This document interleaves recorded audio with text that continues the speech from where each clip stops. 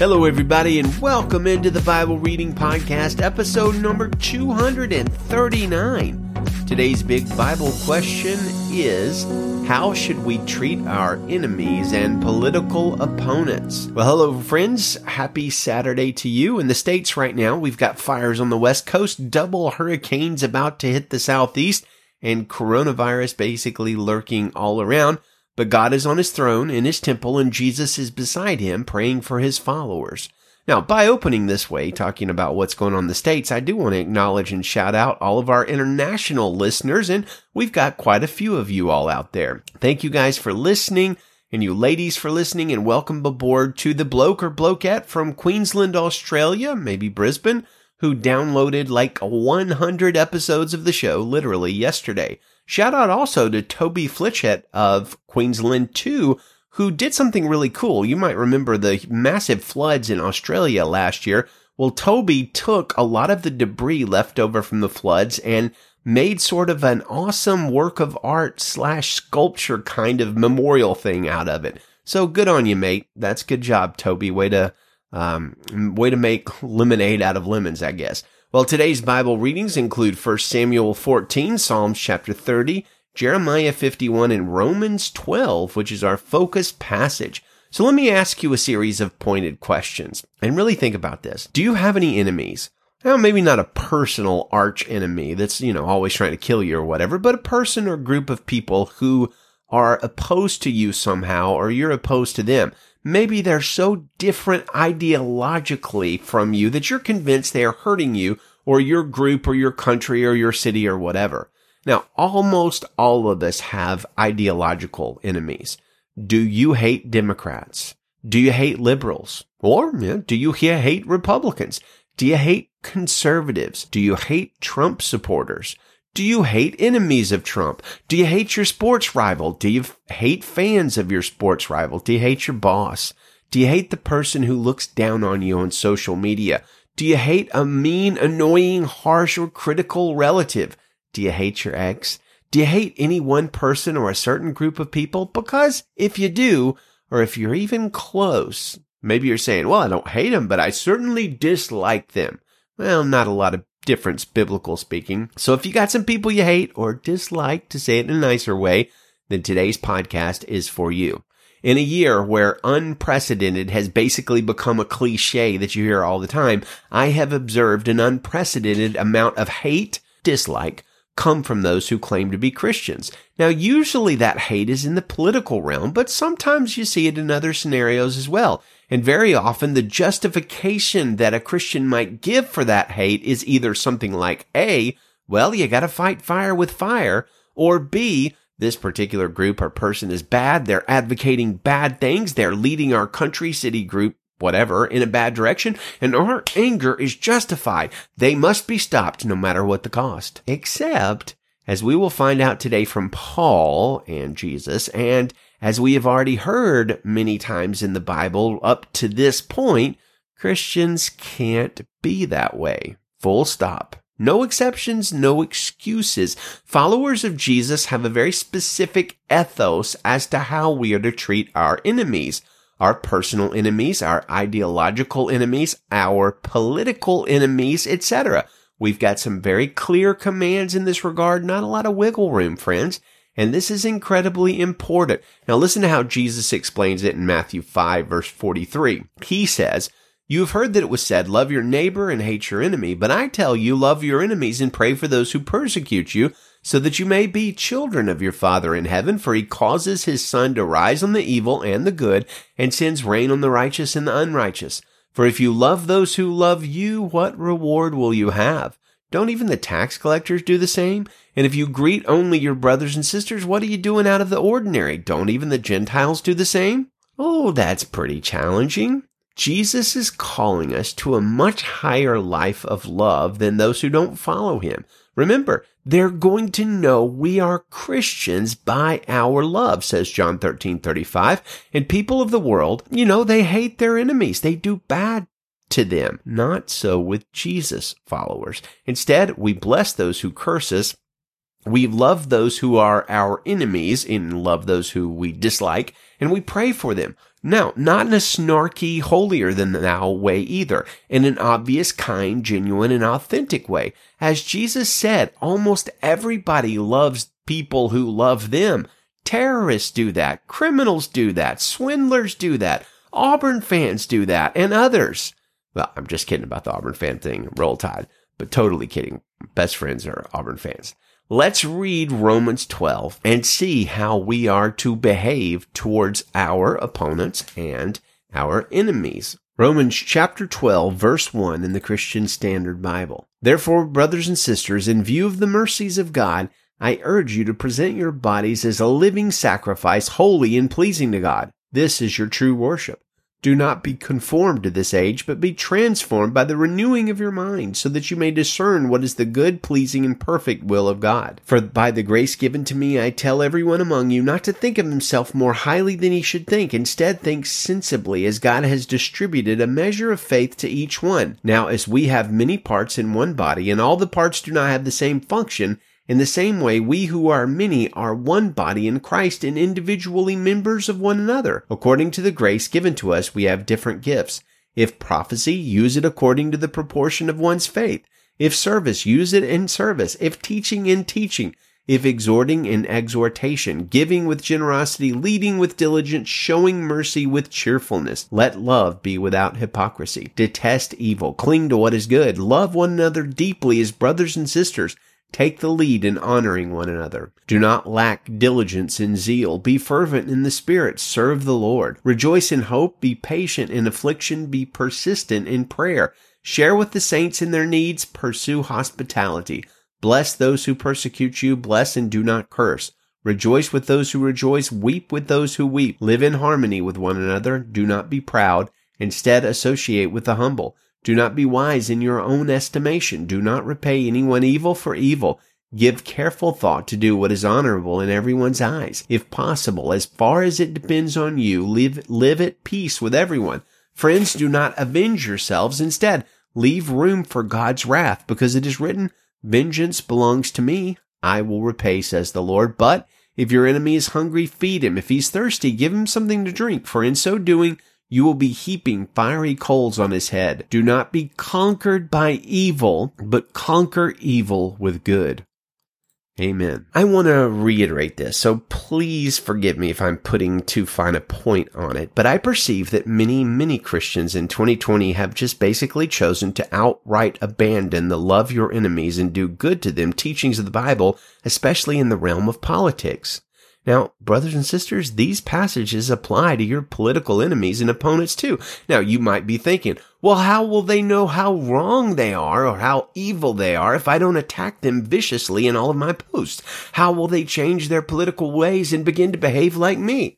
Well, I got a couple of things to say about that. Number one, browbeating, insulting, and attacking people almost never leads to change, ever. In fact, hear me on this. It solidifies their view that they are right more and more. You want to convince a political or ideological opponent that they are right? Blast them as hard as you can, as angry as you can.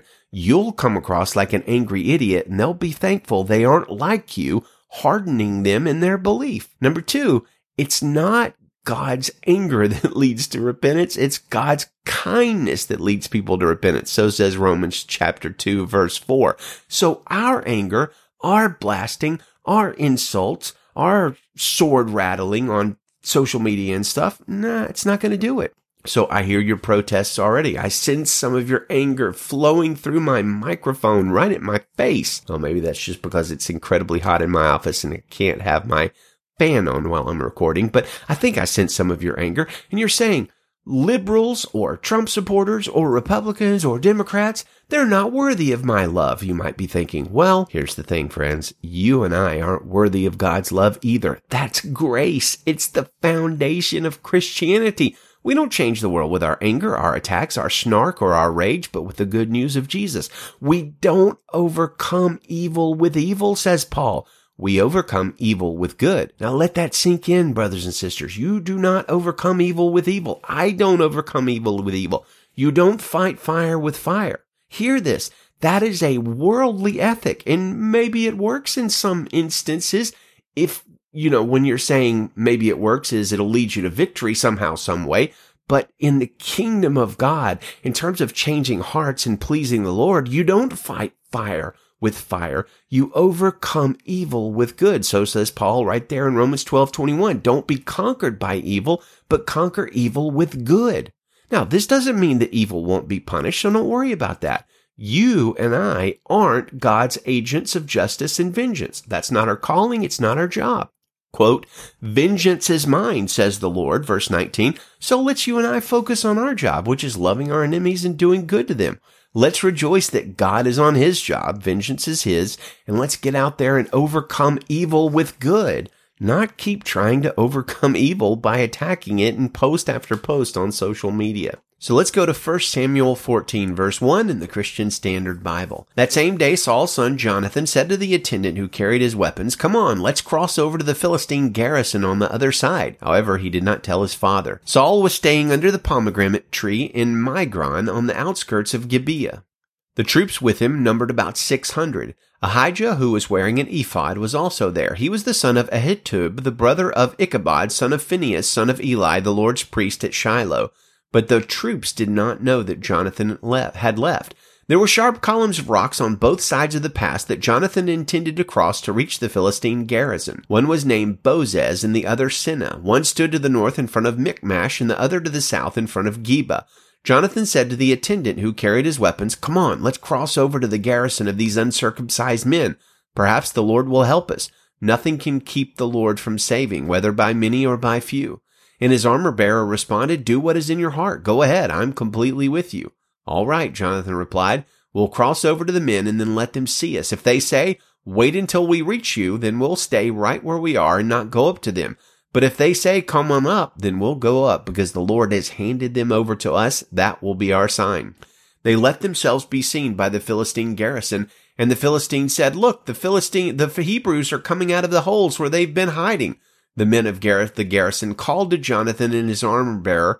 "Come on up, and we'll teach you a lesson," they said. "Follow me," Jonathan told his armor-bearer, "for the Lord has handed them over to Israel."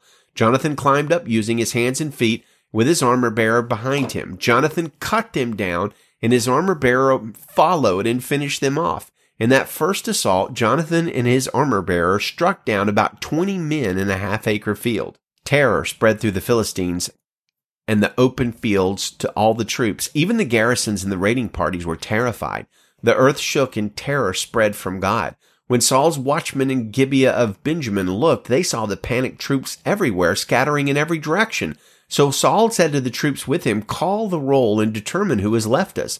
They called the roll and saw that Jonathan and his armor-bearer were gone. Saul told Ahijah, "Bring the ark of God, for it was with the Israelites at the time."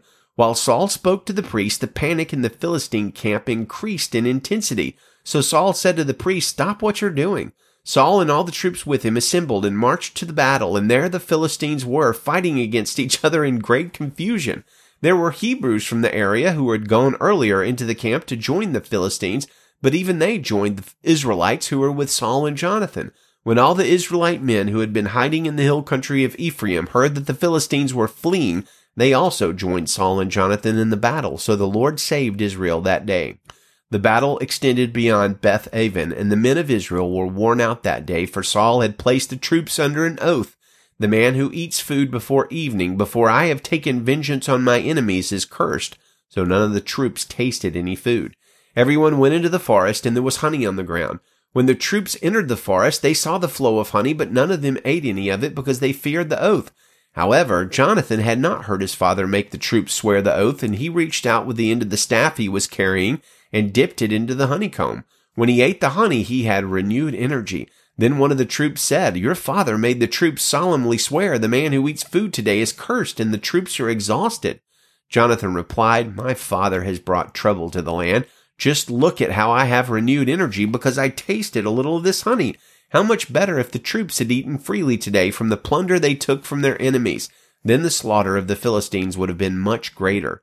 The Israelites struck down the Philistines that day from Michmash all the way to Ajalon. Since the Israelites were completely exhausted, they rushed to the plunder, took sheep, cattle, goats, and calves, slaughtered them to the ground, and ate meat with the blood still in it. Some reported to Saul, Look, the troops are sinning against the Lord by eating meat with the blood still in it." Saul said, "You have been unfaithful. Roll a large stone over here at once." He then said, "Go among the troops and say to them, 'Let each man bring me his ox or his sheep. Do the slaughtering here, and then you can eat. Don't sin against the Lord by eating meat with the blood in it.'"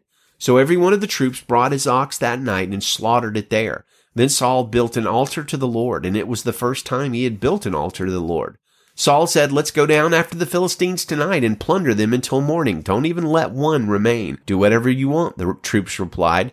But the priest said, "Let's approach God here." So Saul inquired of God, "Should I go after the Philistines? Will you hand them over to Israel?" But God did not answer him that day. Saul said, "All you leaders of the troops, come here. Let's investigate how this sin has occurred today.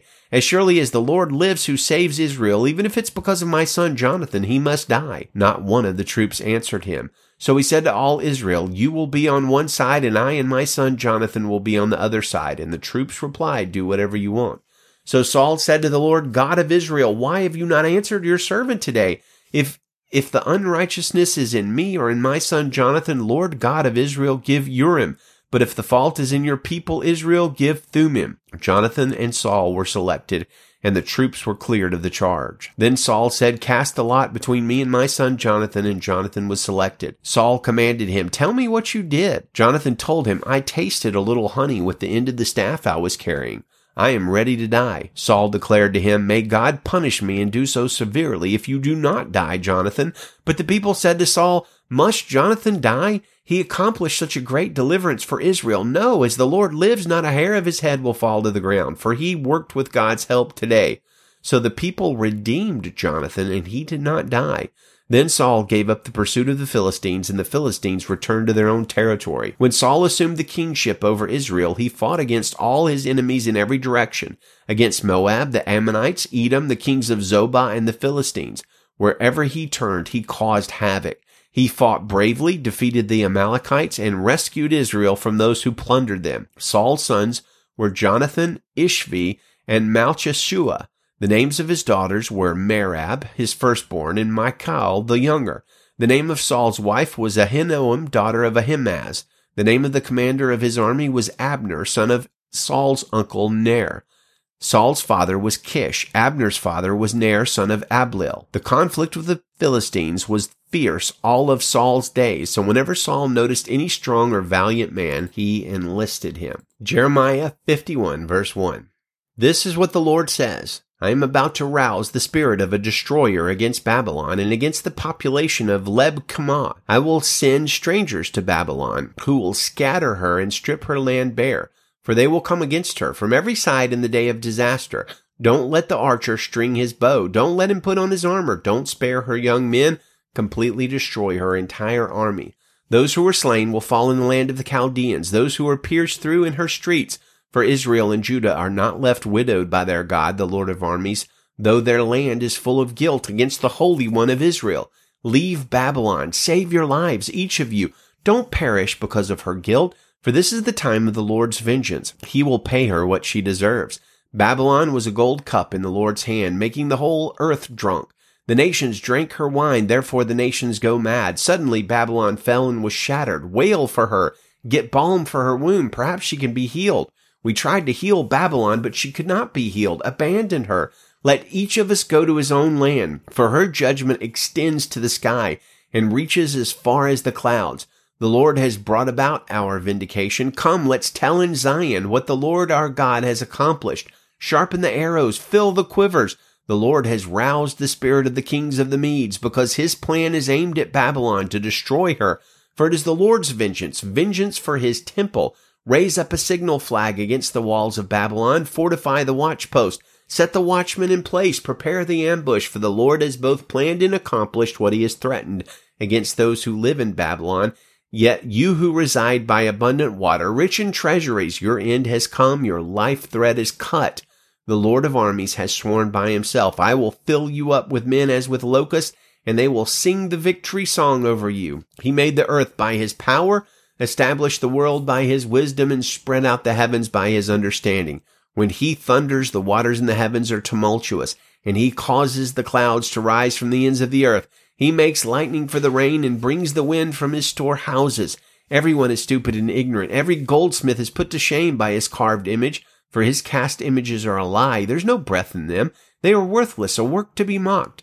At the time of their punishment they will be destroyed. Jacob's portion is not like these, because he is the one who formed all things. Israel is the tribe of his inheritance. The Lord of armies is his name. You are my war club, my weapons of war. With you I will smash nations. With you I will bring kingdoms to ruin. With you I will smash the horse and its rider.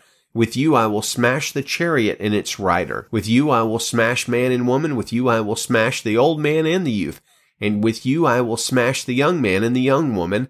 With you I will smash the shepherd and his flock. With you I will smash the farmer and his ox team. With you I will smash governors and officials. Before your very eyes I will repay Babylon and all the residents of Chaldea for all their evil they have done in Zion. This is the Lord's declaration. Look, I am against you, devastating mountain. This is the Lord's declaration. You devastate the whole earth. I will stretch out my hand against you, roll you down into the cliffs, and turn you into charred mountain. No one will be able to retrieve a cornerstone or a foundation stone from you, because you will become desolate forever. This is the Lord's declaration.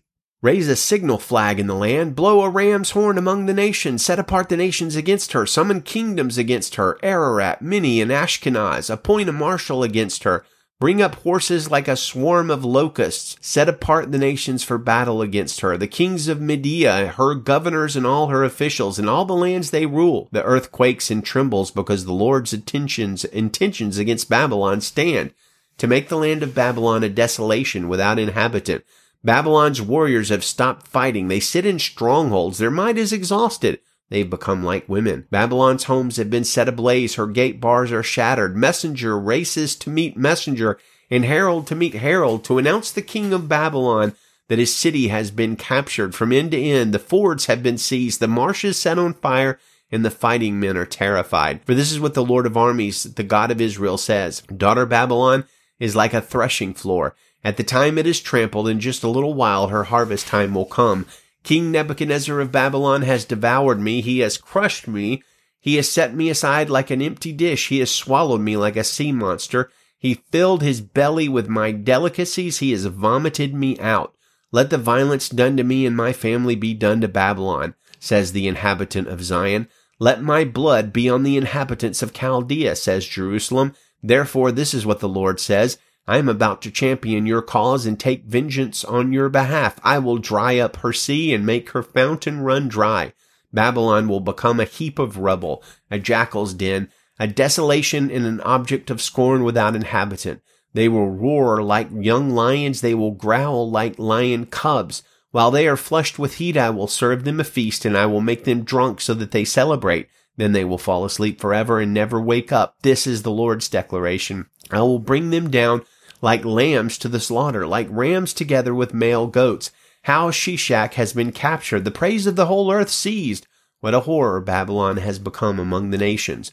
The sea has risen over Babylon. She is covered with its tumultuous waves. Her cities have become a desolation, an arid desert, a land where no one lives, where no human being even passes through. I will punish Bel in Babylon. I will make him vomit what he swallowed. The nations will no longer stream to him. Even Babylon's wall will fall. Come out from among her, my people. Save your lives, each of you, from the Lord's burning anger. May you not become cowardly and fearful when the report is proclaimed in the land, for the report will come 1 year and then another the next year. There will be violence in the land with ruler against ruler. Therefore, look, the days are coming when I will punish Babylon's carved images. Her entire land will suffer shame, and all her slain will lie fallen within her. Heaven and earth and everything in them will shout for joy over Babylon, because the destroyers from the north will come against her. This is the Lord's declaration. Babylon must fall because of the slain of Israel, even as the slain of the whole earth fell because of Babylon. You who have escaped the sword, go now and stand. Do not stand still. Remember the Lord from far away, and let Jerusalem come to your mind. We are ashamed because we have heard insults. Humiliation covers our faces because foreigners have entered the holy places of the Lord's temple. Therefore, look, the days are coming, this is the Lord's declaration, when I will punish her carved images, and the wounded will groan throughout her land. Even if Babylon should ascend to the heavens and fortify her tall fortresses, Destroyers will come against her from me. This is the Lord's declaration, the sound of a cry from Babylon, the sound of terrible destruction from the land of the Chaldeans. For the Lord is going to devastate Babylon. He will silence her mighty voice. Their waves roar like a huge torrent. The tumult of their voice resounds, for a destroyer is coming against her, against Babylon. Her warriors will be captured, their bows shattered, for the Lord is a God of retribution. He will certainly repay. I will make her princes and sages drunk along with her governors, officials, and warriors. Then they will fall asleep forever and never wake up. This is the king's declaration. The Lord of armies is his name. This is what the Lord of armies says. Babylon's thick walls will be totally demolished and her high gates set ablaze. The people will have labored for nothing. The nations will weary themselves only to feed the fire. This is what the prophet Jeremiah commanded Seraiah, son of Neriah, son of Mahshiah, the quartermaster, when he went to Babylon with King Zedekiah of Judah in the 4th year of Zedekiah's reign. Jeremiah wrote on one scroll about all the disaster that would come to Babylon. All these words were written against Babylon. Jeremiah told Seraiah, when you get to Babylon, see that you read all these words aloud. Say, Lord, you have threatened to cut off this place so that no one will live in it, people or animals. Indeed, it will remain desolate forever. When you have finished reading this scroll, tie a stone to it and throw it into the middle of the Euphrates River. Then say, in the same way, Babylon will sink and never rise again because of the disaster I am bringing on her. They will grow weary. The words of Jeremiah end here. But not the book of Jeremiah. That doesn't end until tomorrow. Psalm chapter 30, verse 1. I will exalt you, Lord, because you've lifted me up and have not allowed my enemies to triumph over me.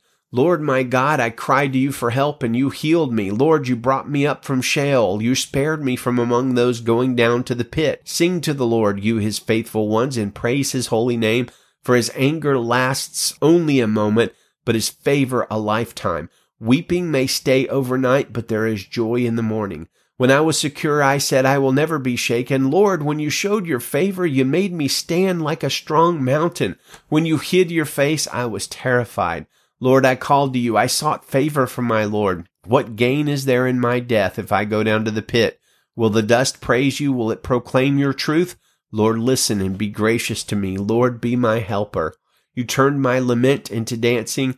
You removed my sackcloth and clothed me with gladness so that I can sing to you and not be silent. Lord my God, I will praise you forever. Amen. Dear friends, may the Lord bless you and give you a wonderful weekend. Good day and Godspeed.